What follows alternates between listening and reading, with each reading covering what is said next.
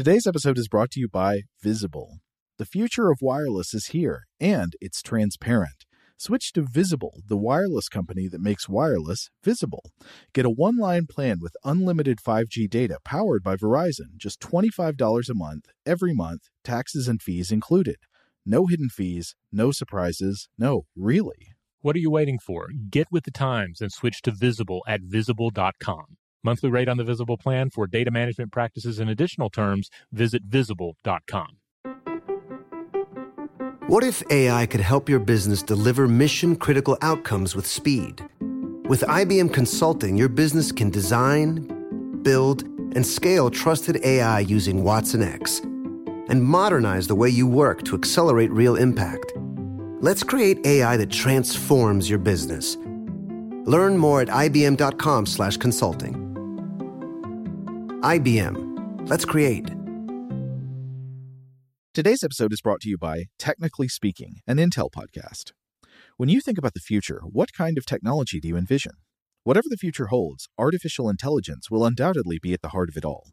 Join Graham Class as he hosts Season 2 of Technically Speaking, an Intel podcast, and hear from the minds transforming healthcare, retail, entertainment, personal computing, and more with the help of AI. Tune in every other Tuesday and explore the latest technology that's changing our world today and creating a more accessible tomorrow. Listen to Technically Speaking, an Intel podcast on the iHeartRadio app, Apple Podcasts, or wherever you get your podcasts. What's up, this your boy Lil Duval, and check out my podcast, Conversations with Unc, on the Black Effect Podcast Network. Each and every Tuesday, Conversations with Unc podcast feature casual and in-depth talk about ebbs and flows of life and the pursuit of happiness. Unlike my work on stage, I tap into a more serious and sensitive side to give life advice and simply offer words of encouragement, yet remind folks to never forget to laugh. Every Tuesday, listen to Conversation with Unc, hosted by Lil Duval on the Black Effect Podcast Network, iHeartRadio app, or wherever you get your podcasts. Presented by AT&T. Connecting changes everything. On the earth at night in moonlight, I can always imagine the yellow of sunshine, the scarlet of invisible blossoms, but here, when the searchlight was off, yellow and orange and red were unthinkable. The blue which filled all space admitted no thought of other colors. The return trip was made in 43 minutes, an average of 1 foot every 2 seconds. Twice during the ascent, I was aware of one or more indefinite large bodies moving about at a distance. On the way down, I had accredited them to an overexcited imagination, but after having the experience repeated on several deep dives, I am sure that I did see shadowy shapes of large and very real living creatures. What they were, I can only guess, and live in hopes of seeing them closer on some future descent. What this great creature was, I cannot say. A first and most reasonable guess would be a small whale or blackfish. We know that whales have a special chemical adjustment of the blood, which makes it possible for them to dive a mile or more and come up without getting the bends. So this paltry depth of 2,450 feet would be nothing for any similarly equipped cetacean. Or, less likely, it may have been a whale shark, which is known to reach a length of 40 feet. Whatever it was, it appeared and vanished so unexpectedly and showed so dimly that it was quite unidentifiable except as a large living creature.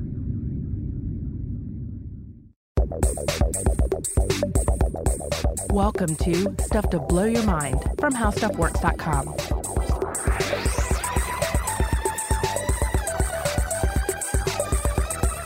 Hey, welcome to Stuff to Blow Your Mind. My name is Robert Lamb. And I'm Joe McCormick. And Robert, what were those readings from? Those were the words of William Beebe in his biography, Half Mile Down. Half Mile Down. William Beebe was an American naturalist who lived from 1877 to 1962, and he was a fabulous writer. He was, yes. And we were talking about this a little bit before we went on air. We have, I guess, two major areas to look to. His biography, Half Mile Down, which was certainly aimed at more of a general public audience. But even in his writings to a scientific audience, I admire the sort of directness and clarity of his writing. I was looking at a report of his from his underwater expeditions that he delivered in Proceedings of the National Academy of Sciences in the 1930s, and it's wonderfully written for a scientific paper. Yeah, I was reading so many of these accounts whilst listening to some ambient electronic music, and it really, I was getting chill bumps at times when he's talking about descending into the dark and seeing these various bioluminescent creatures come into his line of vision, creatures that had never been seen before, and in some cases, as we'll discuss, creatures that have not been seen or captured since. Now that is spooky. So, yeah. Robert, tell me, what is the main thing about William Beebe's career we're going to be focusing on today? Well, we're going to be talking about the bathysphere. The bathysphere. Which is Greek for deep sphere. Which was this was basically the submersible, the deep ball that he used on these just groundbreaking trips into the deep. Because prior to this, this was in the 1930s. Prior to this, subs could only get down about 383 feet, or 116 meters or so. And armored dive suits were only good for about 525 feet or 160 meters. But the bathysphere reached an astonishing 3,028 feet or 922.934 meters. That record was set in 1934, and it remained the record till 1949. And that record was set by William Beebe and his collaborator Otis Barton, who together did many dives in the steel ball, going deep into the depths off Bermuda and starting in 1930. So we'll tell the story of the bathysphere more as we go on, but I guess first we should talk about why are we doing the bathysphere today? How did this come up? Well, I mean, on one hand, it's a perfect topic because it deals with the ocean and the deep mysteries of the ocean, which we come back around to again and again on Stuff to Blow Your Mind. Mm-hmm. I've been working on a lot lately. A lot lately. And part of that is due to I do have a side project I've been working on here at work that does concern deep sea themes. Mm-hmm. Also, I've recently finished reading Peter Watts' novel Starfish, mm-hmm. which is a wonderful sort of cyberpunk sci-fi novel from several years back that takes place in the deep ocean. Peter Watts, the author of Blindsight. Yes. But he wrote Starfish many years before. Correct. Yeah, this was his first big splash, you could say. And then also, Joe, you and I recently attended the exhibit Unseen Oceans at the American Museum of Natural History in New York City, which is running March 12th, 2018 through January 6th, 2019. This was a really cool special exhibit. I really liked it. And it got into a thing that's really hard to explain in an interesting way, but it did it. It got into the character of plankton. Yes. Like making you feel that like plankton has personality. There are different types of plankton, and those types matter, and they're interesting. Like there are even these tiny xenomorphs among the plankton. Goodness. Yes, it's easy to – I feel like we often have this sort of science biology textbook approach to plankton, mm-hmm. where they're a little more than a little side note at the beginning. And it's just like, oh, these are small creatures. Don't worry about them. Larger, more interesting creatures eat them. But of course, they're extremely vital. And when you start keying in on individual plankton specimens, there is this rich diversity that's on par with anything you would find in other regions of the animal kingdom. I mean, in a very real way, they're sort of the ground floor of the entire biosphere. Yeah. And so you do find not only just sort of interesting but also forgettable prey creatures, you find fascinating predators and parasites. Mm-hmm. But another great thing about this exhibit is that it tells the story of people who have tried to illuminate the depths of the ocean. I mean, we see nature documentaries showing us footage of what happens under the sea. And because you've seen that footage now, you might have this sense like, okay, we finally figured out what the oceans are like. We know what's down there. It's finally conquered territory. And in many ways, it has been and still remains the most mysterious thing about planet Earth. It is not conquered territory. Right. There's so much we haven't seen and we don't know about the deep oceans. Yeah, and you know, one of the interesting things, one of the reasons we're talking about William Beebe here today is that when you think about pioneers in deep sea exploration, unless this is a topic that you've read extensively about before or whatnot, then some of the key names that come to mind are probably Jacques Cousteau, right? Oh, yeah.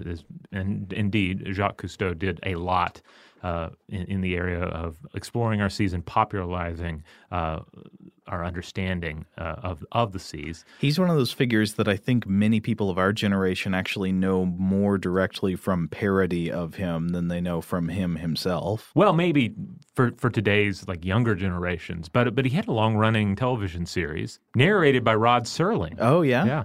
Well, I just mean that I know I grew up not really knowing anything about Jacques Cousteau himself, but I saw countless cartoon and puppet French accented, underwater explorer type characters that were I don't mean like they were attacking Jacques Cousteau or making fun of him, but I don't know. He seemed like a very parodyable character in American culture. Right. And of course, today we have James Cameron. Right. Whose contribution to deep sea exploration is real. Yeah.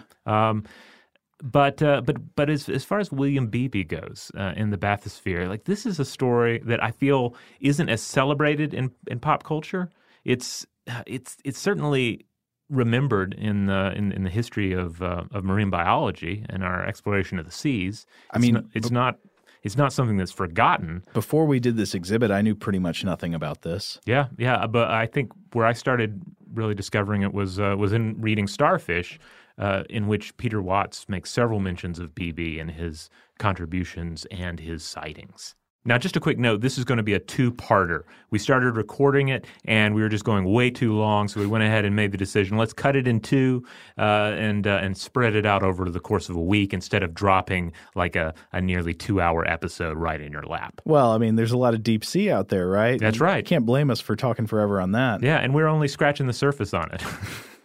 Well, maybe to best understand Beebe's contributions, it helps to turn our eyes to the past and to look at what humanity's knowledge of the deepest parts of the ocean, or even not the deepest, even the deeper parts of the ocean, was like before the bathysphere expedition.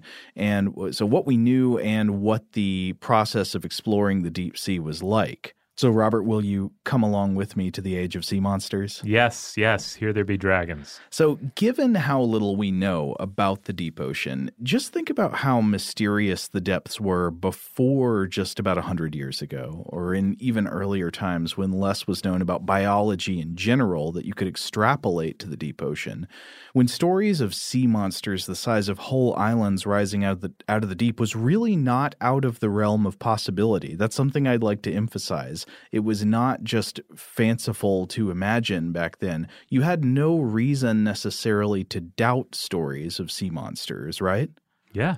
I mean, because ultimately, what did we know of the depths or even the greater expanses of the sea? We did not know about whole continents out there. So it would seem entirely possible that you would have giant sea creatures. And in fact, we saw giant sea creatures in the forms of spouting whales and various carcasses that would occasionally drift up to shore. Exactly right. So most of the time in human history was a time when people could not look beneath the ocean. They didn't really have any idea other than what sailors might have said they saw coming up to the surface every now and then. But that was just a peak. That was just what came up to the surface. I mean, what's deep down there? Who the heck knows? So one example of the kinds of beliefs that used to be so plausible about the creatures that lived in the deep, I want to reference a passage that's quoted in Chet Van Duzer's book, Sea Monsters on Medieval and Renaissance Maps, which, Robert, this is a book you loaned me, and it's fantastic. Oh, yeah, this is a wonderful book. Wonderful content, and there's so many rich illustrations from these old maps. Yeah, they're wonderful. Now, originally, this quote is from the Konungsskuggsja, or the King's Mirror, which is a 13th century Old Norse educational text. So it's written in the form of a dialogue, and it's got characters talking to each other about things in the world. And we come to this passage talking about marine life. So here it is, quote, "There is a fish not yet mentioned, which it is scarcely advisable to speak about on account of its size, which to most men will seem incredible. There are, moreover, but very few who can tell anything definite about it, inasmuch as it is rarely seen by men, for it almost never approaches the shore or appears where fishermen can see it, and I doubt that this sort of fish is very plentiful in the sea. In our language, it is usually called the kraken. I can say nothing definite as to its length in ells, for on those occasions when men have seen it, it has appeared more like an island than a fish. Nor have I heard that one has ever been caught or found dead. It seems likely that there are but 2 in all the ocean, and that these beget no offspring, for I believe it is always the same ones that appear. Nor would it be well for other fishes if they were as numerous as other whales, seeing that they are so immense and need so much food. It is said that when these fishes want something to eat, they are in the habit of giving forth a violent belch, which brings up so much food that all sorts of fish in the neighborhood, both large and small, will rush up in hopes of getting nourishment and good fare. Meanwhile, the monster keeps its mouth open, and inasmuch as its opening is about as wide as a sound or fjord, the fishes cannot help crowding in great numbers. But as soon as its mouth and belly are full, the monster closes its mouth and thus catches and shuts in all the fishes that just previously had rushed in eagerly to seek food. Oh, wow, that is a fabulous description. Yeah, and that's an amazing hunting strategy. Yeah, offhand, I can't think of a real-world organism that actually employs something like that. Well, there's sort of, there are versions in much smaller scales. Now, obviously, you've got like the snapping turtle with the fake worm lure in its mouth, and it'll wait for the fish to sneak in to get the food and then clamp shut. But those are artificial lures. Right. What we have here is like this creature has eaten so much sea life, right, and then it vomits that sea life up, which brings in greater populations of sea life, which it just sucks all of that down. Yeah, but I want to emphasize again, this sounds ridiculous to us, but we're living after Darwin. We know a lot more. We're living after Darwin, and we're living after, submarines going down and looking at, well, what kind of sea life is there really? We still don't know a whole lot, but we know enough that this doesn't seem plausible. But if you were armed with only what an educated Norwegian courtier knew about deep sea life in the 13th century, how would you argue against these accounts? Indeed. And, this is another point that Chet Van Duzer makes in his book, is that, like, in the ancient world, it was often assumed that anything that existed on the surface likely had a counterpart beneath the waves. Yeah, the mirror world. Then, the names stick with us: the sea lion, the sea cow, sea cucumber. Yeah, I guess the sea cucumber too, but the sea hamburger. But basically, when you start looking at all these fabulous beasts, and I think we alluded to this a little bit in our aquatic humanoids episodes. You find all these various just ridiculous, like sea dogs, et cetera. Really the idea that whatever we have here, there must be a counterpart beneath the waves. And to a certain extent, there's a bit of truth in that. Just the idea that whatever diversity we have on the surface, that diversity must be represented beneath the waves. But of course, in reality, it's even greater than that. Yeah. The vast majority of the planet's biodiversity is in the ocean. Well, yeah, there's just so much ocean, and there are so many ecological niches to fill within it. All right, we're going to take a quick break, and then we'll jump right back in. Are you spending a fortune while shopping on Amazon? What if I said you can earn cash back while you shop?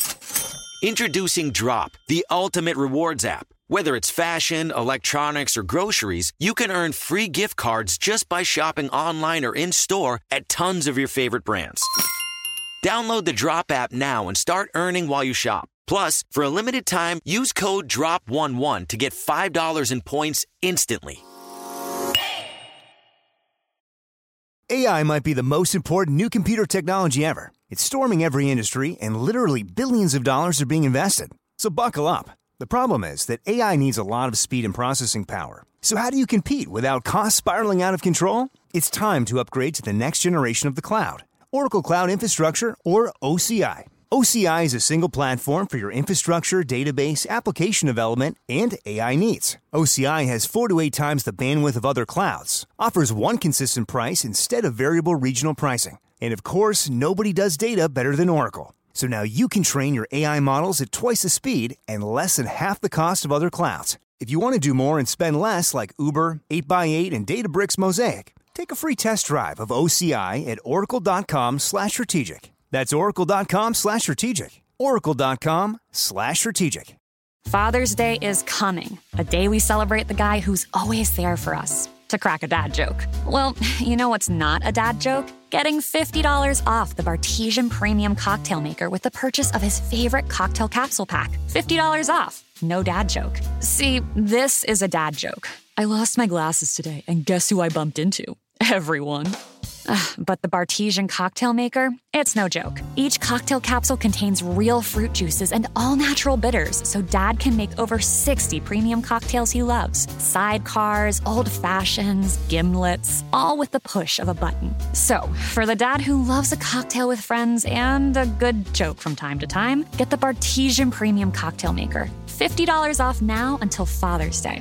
Visit BARTESIAN.com/father to get 50 off the best premium cocktail maker for dad at the best price for you. Bartesian, premium cocktails on demand. Snag a Job is where America goes to hire, with the deepest talent pool in hourly hiring. With access to over 6 million active hourly workers, Snag a Job is the all-in-one solution for hiring high-quality employees who can cover all your needs. On demand, temp to hire, part-time or full-time. You name the position. Warehouse worker, retail associate, grocery store clerk, fitness trainer, baker, stylist, bellhop, podcast producer. Yeah, Snag a Job's got a worker for that. With our easy-to-use platform, you're able to seamlessly post and fill available positions quickly with a dedicated customer support team to provide all the help you need along the way. Kind of nice knowing you have a talent pool like that in your own backyard, right? Snag a Job is the partner you need to keep your business running smoothly. So visit snagajob.com or text SNAG to 242424 to talk to an expert. Snagajob.com, where America goes to hire. All right, we're back. Now, of course, as we've said, that over time there has been this steady increasing catalog of some knowledge about undersea life. There's still a lot we don't know, but we know a lot more than we used to. And one of the earliest major explorations of marine biology was that of Aristotle in the 4th century BCE. In his biology, or this history of animal life, Aristotle got a lot wrong. Like, for example, he said, "The octopus is a stupid creature, for it will approach a man's hand if it be lowered in the water." Now, on the other hand, Aristotle, for his time, if you consider his limitations, got an astonishing amount right. For example, he correctly determined that whales and dolphins were not fish, and he made lots of other extremely astute classifications. So file this away under Aristotle occasionally says things that sound dumb to us, but was not dumb. Yeah, I feel like we've touched on this before on other topics. From our vantage point, it's easy to say, oh, yeah, you really screwed that up, Aristotle. But really, given what he had to work with, his understanding of the natural world was amazing. Yeah, I just mean, think about Aristotle's, the research methods available to him. Now, a lot of what he did, he probably got a lot of information by like talking to fisher folk and stuff like that. But he also, I think some people have said, it really looks from some of his statements that like Aristotle performed dissections. So he must have had some access to specimens, and it's not so easy to always get specimens in the ancient world. Like how do you collect them? Do you just like throw some nets and hope you get some good stuff? Yeah, this is especially important considering that you have other historians and writers of the ancient world who are very much going on second, third, and fourth-hand accounts of what was going on elsewhere in the world, and that's where we see some of these more ridiculous notions of even terrestrial monsters and creatures. Totally, it's through a glass darkly in like 4 ways, right? So you're getting it secondhand, that you heard a story from somebody who heard a story who also was not really beneath the waves when he or she saw this thing, but just saw something poke up from the surface. I mean, there are so many levels of remove from the actual biological reality that it's not hard to understand where these myths about sea monsters come from. So to explore the idea of ways of understanding the deep sea, like the research methods available to us before recent times and like the invention of modern technology like sonar and other stuff, I want to say there were basically 2 broad methods for studying the deepest parts of the ocean. And for a little mythological flair, I want to give them some mythological names to help us keep them organized. So one I want to call the Ebisu method. So Ebisu is the Japanese luck god, often depicted as a jolly fisherman with a bright red bream on his line. Oh, nice. He's always got a fishing pole. So the Ebisu method is to use some kind of method to pull creatures up from the deep to the surface so you can study them. Go fishing, basically. Okay. And the other one I want to call the Gilgamesh method, because Gilgamesh, of course, is the protagonist of the 4,000-year-old Mesopotamian work known as the Epic of Gilgamesh. And if you'll recall from the Epic of Gilgamesh, in the second half of the story, Gilgamesh, he gets obsessed with finding the secret of eternal life. And in Tablet 11, he receives a tip that there is a plant at the bottom of the ocean covered in prickling thorns, which if you pull it up from the ocean, it'll grant you eternal life. And so to read from the Andrew George translation, quote, "Heavy stones he tied to his feet, and they pulled him down to the ocean below. He took the plant and pulled it up and lifted it. The heavy stones he cut loose from his feet, and the sea cast him up on its shore." So the idea is Gilgamesh, he weighs himself down, he goes to the very bottom of the ocean, he cuts up this plant, and then he cuts himself loose. So the Gilgamesh method, I'm going to say, is to dive as deep as you can into the dark world and see what you can see. But of course, you also have to be able to come back and report what you've seen. Right. Not all of us are Gilgamesh, right? It seemed like he could hold his breath for a long time and withstand some crushing compression. They probably didn't necessarily understand at the time. But so people have been accidentally practicing versions of the Ebisu method for thousands of years, right? So, of course, the easiest thing is that sometimes dead organisms from the deep sea will wash up on the shore in various states of decomposition, and people could look at that and say, I wonder what this is. Yeah, we still see this all the time. I feel like only a few months will go by before there's another weird dead thing that's washed up on the beach, and various websites will start speculating as to what it was, and generally they'll say, it's probably Nessie. It's probably a dinosaur, probably a sea monster. I mean, I'm torn because I love a good beach monster and I hate the Daily Mail, and the latter is the best place to go for the former. Yeah. You will always get the beach monsters interpreted in various ways. But, I mean, beach monsters, while grotesque and often classified as monsters that don't really exist, can show us some things about the deep ocean. Right. The other thing would be accidental Ebisu method practicing just through fishing. People are throwing nets in order to catch some fish to eat, but they pull up something interesting by accident. Now, whether you're practicing this method on purpose or by accident, there are definitely limits to what you can learn through it, and we'll explore some of those limits in a bit. One surprising thing to learn is that according to some reports, ancient peoples actually did practice versions of the Gilgamesh method as well. So going back to Aristotle, in his 360 BCE work Problematum, or the Problems, Aristotle actually gives the earliest description I'm aware of deep diving technology. And so this is going to be a version of the diving bell. And he's talking about divers who fish for sponges on the seafloor, and he discusses all kinds of weird practices these divers use to make the deep more tolerable. And these include fastening sponges around their ears or cutting slits in their own ears and nostrils. And in this section, Aristotle writes that, quote, "In order that these fishers of sponges may be supplied with a facility of respiration, a kettle is let down to them, not filled with water, but with air, which constantly assists the submerged man. It is forcibly kept upright in its descent, in order that it may be sent down at an equal level all around, to prevent the air from escaping and the water from entering." Now, if you never played this game in the bath as a kid, you can make a simple diving bell just by taking a cup or a bowl or something and turning it upside down and then pressing it straight down into the water and not letting it wobble. And what it'll do is it'll keep a bubble of air trapped underneath the cup. And you could, if you were a tiny diver, swim up in there or stay in there and breathe down at the bottom. But this comes with a lot of risks, right? Like if it gets tipped over slightly, the air can escape, and of course you're still going to be dealing with all kinds of weird pressure problems. Yeah, this is one of those things that we all experiment with in the bathtub. I feel I've observed my son doing this as well, but he has not reached the conclusion, hey, why don't we take one of these to the ocean?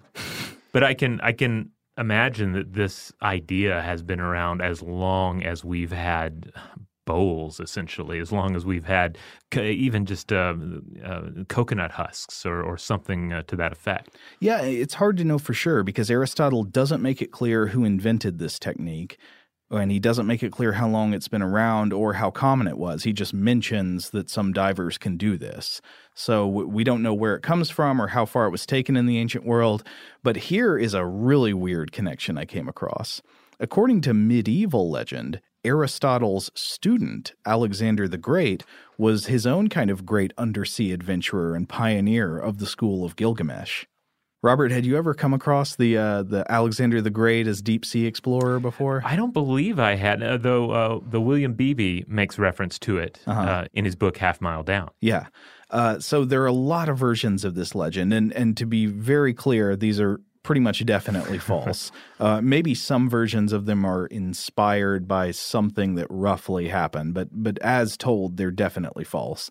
So the oldest version, I think, is the one about how while Alexander the Great was laying siege to the city of Tyre in Lebanon, he had divers swimming underwater to either remove or to put in place boom defenses. And a boom defense is something you would put in a harbor or a channel that's like a huge chain or object that you would place underwater to prevent the passage of ships. It recalls something Tyrion Lannister does in the Battle of Blackwater Bay. You remember that? Oh, I don't remember I remember all the fire, obviously, but I don't remember the use of chains to... Yeah, in the book, he puts a big chain across the water. Oh, and yes. This prevents the ships from getting past, and this is an actual technique. So in some versions of the story, I think Alexander's trying to get rid of boom defenses, and some he's trying to put them in place, but in any case, he's got divers working for him. And in one version of the story written by a 7th century Arab historian and quoted in The History of Underwater Exploration by Richard F. Marks, Alexander wants to go underwater either to help with this task or to see how it's coming along. So he has his workmen build him a huge wooden box with glass windows that are sealed with resin and wax to keep the water out. And then the room, this box, is weighed down with iron and lead and stone and then lowered into the water between two ships with Alexander and a couple of his secretaries inside the box. And then from inside this sealed room, they can look out the glass windows and see what's happening deep underwater in the ocean. Quote, "Thanks to the transparency of the glass and the limpidity of the water, Alexander and his two companions were able to see the marine monsters and a species of demon having the head of a ferocious beast attached to a human body. Some of them carried axes, others saws, and still others hammers, so they looked like workmen. Alexander and his two secretaries drew careful pictures of these monsters. Then they pulled the line, and at this signal, the men on the ships drew up the case. The king stepped out and was carried back to Alexandria." Well, hearing that, I feel that Alexander deserved to be frightened a little bit since he was really kind of micromanaging on all this. He really should have learned to delegate a bit more. Well, what I like about the story is that it does imply some kind of scientific observation. It's just observation of demons instead of real wildlife. Yeah. But there's actually there are other funny versions of this. There's a totally different version of Alexander as Gilgamesh that I came across in this illustrated manuscript. It's an early 15th century German manuscript telling a story of how Alexander goes down to the bottom of the ocean in a diving bell, and he trusts. So this would be not an encased room with glass windows, but like a regular diving bell. So a bell upturned in the water that's got an air bubble in it, and he goes down and he entrusts his loyal mistress to watch over the chain that can pull the bell back up to the surface. And unfortunately, while she's watching the chain, her lover gets her to run off with him and abandon Alexander and throw the chain into the sea. Oh. Not good for Alex. I like the theme of this, though, because it basically it portrays Alexander the Great as indeed a great individual who can do great things and go places that no other man can go. Yeah. But in doing so, there's an inherent weakness. Well, he uses technology. It's not just like magic super strength. He can swim to the bottom of the ocean. He builds a technological marvel to get him down there. Mm-hmm. But in doing so, he neglects his mistress. Right, yeah. And I've got an illustration here, Robert, you can look at that's got Alex down in this bubble. He's looking very unhappy. He's got a big mustache, and he appears to be frowning and scowling at the surface where his mistress and her lover are cavorting in this ship. And then meanwhile, in the background, there are these gigantic fish swimming by that I guess he's not even noticing because he's angry. Yeah, but at least they do look like real fish and not visions from hell. Right. I believe the example that William Beebe draws on is the idea that Alexander the Great observes a fish that is so large that it takes days for it to pass him by. Yeah. So another equally outrageous or perhaps just exaggerated example of what life might be underwater. And that's the feeling I'm getting from all of these accounts. It sounds like less an example of, hey, somebody went underwater and they saw this, but more of almost like a science fictional scenario. What would it be like if I could go underwater and see the things that are down there? And then to build that, I have to base it on what do I believe exist under the water. Well, I would say much in the same way that the science fiction of space encouraged people to become real astronauts and want to explore. I think maybe some of this ancient and medieval science fiction about the underwater realms may have inspired people to want to actually build real diving bell technology and go down there. And that is what eventually happened. Genuine scientific interest in the ocean depths and the real use of diving technologies like the diving bell showed up again in more recent decades, specifically starting around the 16th century. You start to see people messing with diving bells. How deep can we go? Some of this was just for purely commercial reasons, like people wanted to salvage shipwrecks and get rich and all that. But also there was a genuine spirit of exploration about the deep ocean to get down there and see what you could see. But of course, as we mentioned, diving bells have a lot of limitations. All right, on that note, we're going to take a quick break. And when we come back, we're going to discuss the pre-BB world of deep sea exploration just a little bit more. Is getting gas at Chevron burning a hole in your wallet? What if I told you you can easily earn cash back while you fill up? Introducing Drop, the app that turns every fill up into a reward. With Drop, you'll earn points to get free gift cards every time you fill up your tank. Download Drop and use code DROP77 to instantly receive $5 in points to jumpstart your savings journey. Don't miss out on turning your gas expenses into something rewarding. Dad deserves something really nice for Father's Day, but let's face it, we usually don't do it. Big gifts are for Mother's Day. Picking something up on the way is for Father's Day. Well, let's make Father's Day something this year with the Bartesian Cocktail Maker. It whips up over 60 premium cocktails on demand, each ready at the push of a button. And right now, you get $50 off the Bartesian Cocktail Maker when you buy one pack of Dad's favorite cocktail capsules. Dad will publicly love that you saved $50 on the countertop machine that crafts premium cocktails on demand. And he'll secretly love that you splurged on him for Father's Day with the gift of a Bartesian. Because the only thing that lets Dad know he's the world's number one dad better than a world's number one dad coffee mug is an artisan cocktail in his hand. Make Dad's Father's Day and Father's Day cocktails with all natural juices and bitters without making any mess at all. Visit BARTESIAN.com/father to get $50 off the best premium cocktail maker for Dad at the best price for you. Bartesian. Premium cocktails on demand. Snag a Job is where America goes to hire, with the deepest talent pool in hourly hiring. With access to over 6 million active hourly workers, Snag a Job is the all-in-one solution for hiring high-quality employees who can cover all your needs. On demand, temp to hire, part-time or full-time. You name the position. Warehouse worker, retail associate, grocery store clerk, fitness trainer, baker, stylist, bellhop, podcast producer. Yeah, Snag a Job's got a worker for that. With our easy-to-use platform, you're able to seamlessly post and fill available positions quickly with a dedicated customer support team to provide all the help you need along the way. Kind of nice knowing you have a talent pool like that in your own backyard, right? Snag a Job is the partner you need to keep your business running smoothly. So visit snagajob.com or text SNAG to 242424 to talk to an expert. Snagajob.com, where America goes to hire. Top Thrill 2 is like no other course. 2 420-foot vertical speedways, 3 launches. All right, let's talk strategy. Copy that, driver. Go for maximum acceleration off the start. Roger that. You've got a short straightaway to push from 0 to 74 on the first vertical speedway. And what about the rollback? Rollback will set you up for an explosive reverse climb 420 feet in the sky so you reach 0 Gs in total weightlessness. 420 feet of straight-up speed. Let's get it. Top Thrill 2, the world's tallest and fastest triple-launch stratocoaster. Get your tickets at cedarpoint.com. All right, we're back. So we've talked about ancient investigation into the nature of the deep sea, both real and mythological, in the form of the Ebisu method, like fishing, pulling things up and seeing what they're like, and the Gilgamesh method, diving down and seeing what you can see yourself. And in the 19th century, the Ebisu method, by way of the biological dredge, was very popular for naturalists, zoologists, oceanographers, all these people trying to understand what existed in the hidden deep. And one practitioner of this method, the biological dredge, was the British naturalist Edward Forbes. Now, Forbes was a naturalist from the Isle of Man. He was reportedly a very likable dude. People took a shine to him. But in 1841, Edward Forbes was on a journey aboard a surveying ship called the HMS Beacon in the Mediterranean Sea.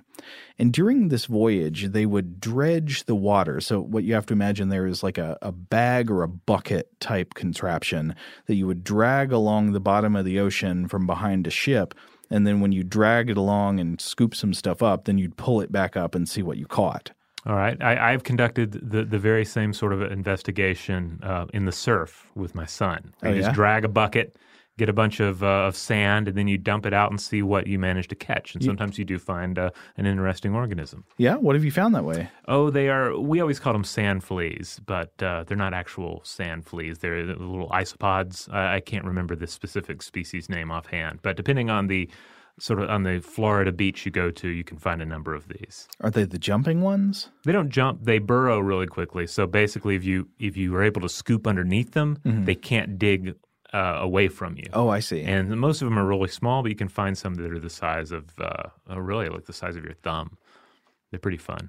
That's cool. Though I thought you were referring to things I have actually seen that I don't know if they're fleas or what. I should look up what these organisms are. One time we were up on the northwest coast, I believe a beach in Oregon, and the beach was just covered in what appeared to be jumping fleas. There were these little like white pale fleas that would jump all over you. It was kind of horrible. Yeah, and I think I believe those are more accurately sand fleas, and for whatever reason, and I've talked to it wasn't just my family. I've talked to other people, and I've asked them, well, what did you call these things when you were a kid going to the beach? And they're like, oh yeah, we call those sand fleas. So yeah. But again, they're more technically a variety of isopod. Well, Forbes was playing this game, the drag the bucket game, at much deeper than just in the surf and catching much more than just sand fleas. So Forbes noticed, though, as you play this game, as you go through the Mediterranean Sea on the Beacon, dredging the bottom, that as you move deeper and deeper into deeper waters, the dredge came up with fewer types of organisms. So you can see where the reasoning probably went from there, right? The lower down you go, the less life there is. So extrapolating from his observations in 1843, Forbes proposed what came to be known as the abyssus theory or the azoic hypothesis. And this specifically said that below 300 fathoms, which is about 550 meters or 1,800 feet, the oceans were completely dead. Now, this makes a certain kind of sense, right? Like a lot of false hypotheses, it has this sense of truthiness. It feels right. And other contemporary scientists backed Forbes up. So I'm going to quote from an 1863 textbook by the Scottish geologist David Page, in which Page is discussing the powerful compression effects of vast amounts of water. So he explains that at 4,000 fathoms, the pressure of the ocean would be about 750 atmospheres, and he considers that just intolerable. Quote, at vast depths, therefore, it is generally supposed that vegetable and animal life as known to us could not possibly exist. And though some recent soundings of the North Seas at the depth of 1,260 fathoms would seem to oppose this opinion, yet the paucity and uncertainty of these trials leave the question still in doubt. And we may, in the meantime, adhere to the general belief that the extreme depressions of the ocean, like the extreme elevations of the land, are barren and lifeless solitudes. All right, so in this case, he's drawing upon just the idea that the water pressure would be too great for life as we know it to exist. Yeah, I mean, truthy, right? Like, if you're under 750 atmospheres, couldn't possibly be a thing to survive that, right? Okay, yeah, I can see where that idea could... It had a certain amount of truthiness to it. Yeah. Now, certainly we know that that the sunlit portions of the ocean, that's where most of the life is. That is where that's where you encounter all of the plankton, the creatures that feed upon the plankton, creatures that depend upon the sunlight, and then the creatures that consume those organisms. That is going to be found in the upper ocean. But another thing they could have reasoned is, I wonder what happens to all those organisms in the sunlit area when they die. And then if they're gonna be packing some good chemical energy with them after they die, wouldn't something want to take advantage of that? Exactly. And then you also have to begin to say, well, if everything is if all the life is up here in the sunlit ocean, then isn't the dark ocean? Isn't that a great place to, say, go hide out? Yeah. Is it a great place to maybe set up as your main base of operations? Right. So really this hypothesis should have been a non-starter. Forbes was completely wrong, since many dredging experiments had already at the time of Forbes caught life forms from depths of below 300 fathoms. Page alludes to this. Nevertheless, it was supported by some for several decades, but later biologists and oceanographers eventually just beat this zombie down. Like it didn't survive all that much longer. And one of the many researchers to assist in knocking down the zombie azoic hypothesis was the Scottish naturalist Charles Wyville Thomson. And in an 1873 report called The Depths of the Sea, Thomson published the results of his own dredging expeditions in the seas north of Scotland. So while dredging to a depth of 650 fathoms, he discovered all kinds of invertebrate organisms that Forbes had missed. And I'm not sure of the reason, but one thing I've read that may or may not be true is that later investigators had better dredging equipment than Forbes, which was less likely to spill the things it caught on the way back up to the surface. You can imagine this would be a problem. You're like trying to pull up the stuff you caught, and it's just like going all over the place. Yeah, your bucket isn't big enough, or you're not handling the bucket properly. Yeah. You can run into all sorts of problems.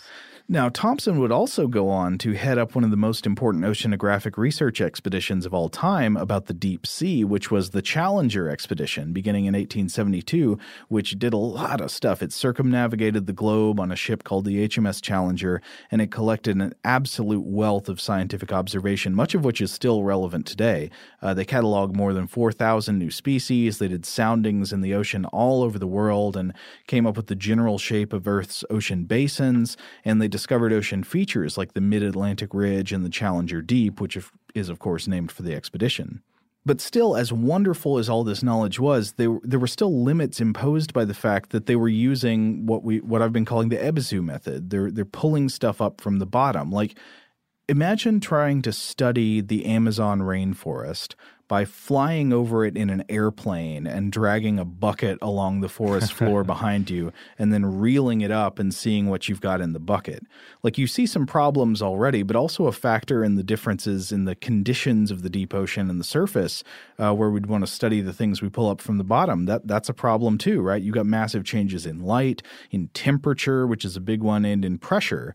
And so maybe a better analogy is like imagining an alien satellite studying us by scooping us up in a net and then pulling us up into outer space to have a look, right?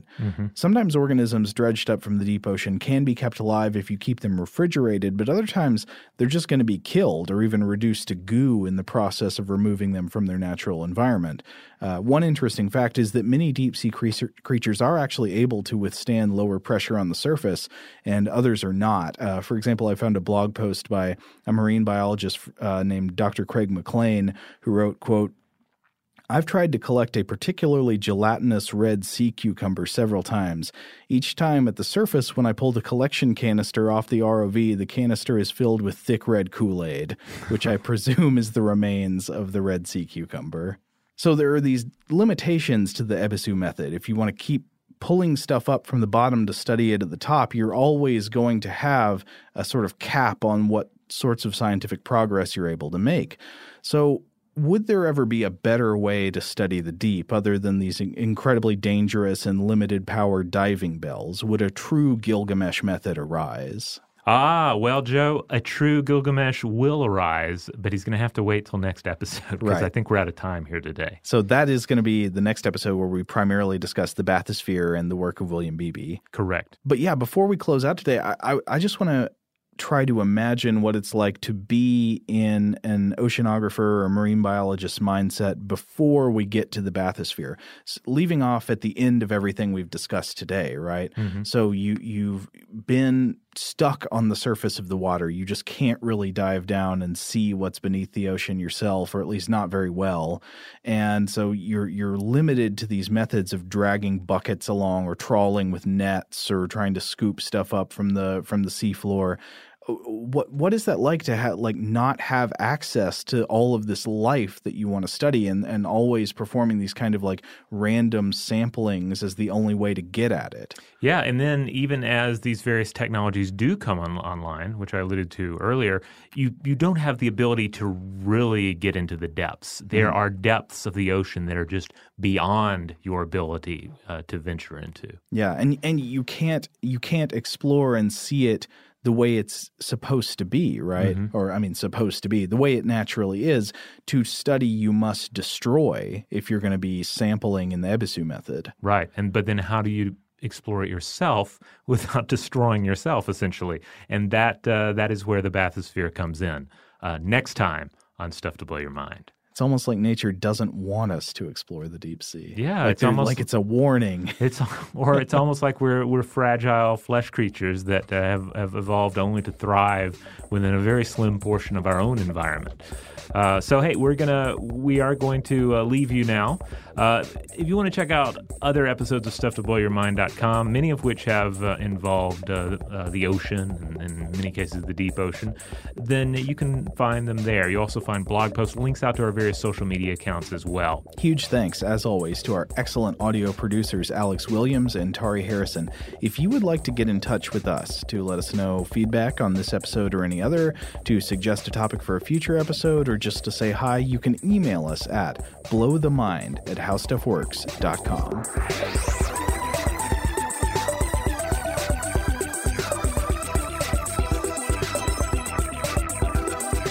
For more on this and thousands of other topics, visit howstuffworks.com.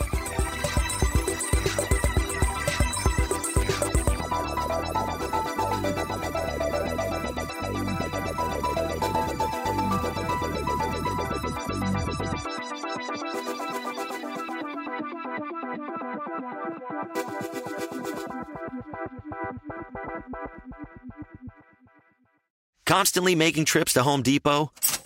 Introducing Drop, the app that rewards you for every shopping trip. Earn free gift cards for shopping. Download the Drop app now and use code DROP33 to get $5 in points. Diamonds Direct has done it again. This month only, get ready for an offer you can't resist. Buy a natural diamond engagement ring of 1 carat plus and receive a free natural 1 carat diamond tennis bracelet valued at $2,000. That's right, a stunning diamond tennis bracelet at no extra cost. Imagine giving her the ring of her dreams and her wedding gift all at once. So hurry into Diamonds Direct. Your chance to get a free tennis bracelet will not last long. Details at diamondsdirect.com. Top Thrill 2 is like no other course. 2 420-foot vertical speedways, 3 launches. All right, let's talk strategy. Copy that, driver. Go for maximum acceleration off the start. Roger that. You've got a short straightaway to push from 0 to 74 on the first vertical speedway. And what about the rollback? Rollback will set you up for an explosive reverse climb 420 feet in the sky so you reach 0 G's in total weightlessness. 420 feet of straight-up speed. Let's get it. Top Thrill 2, the world's tallest and fastest triple-launch Stratocoaster. Get your tickets at cedarpoint.com. Your credit card should match your lifestyle. At Kemba Financial Credit Union, choose a card with benefits that work for you. For a limited time, all cards have 2% cash back on purchases and 0% interest on balance transfers for a year. Apply at Kemba.org. Restrictions apply. Offer ends June 30th, 2024.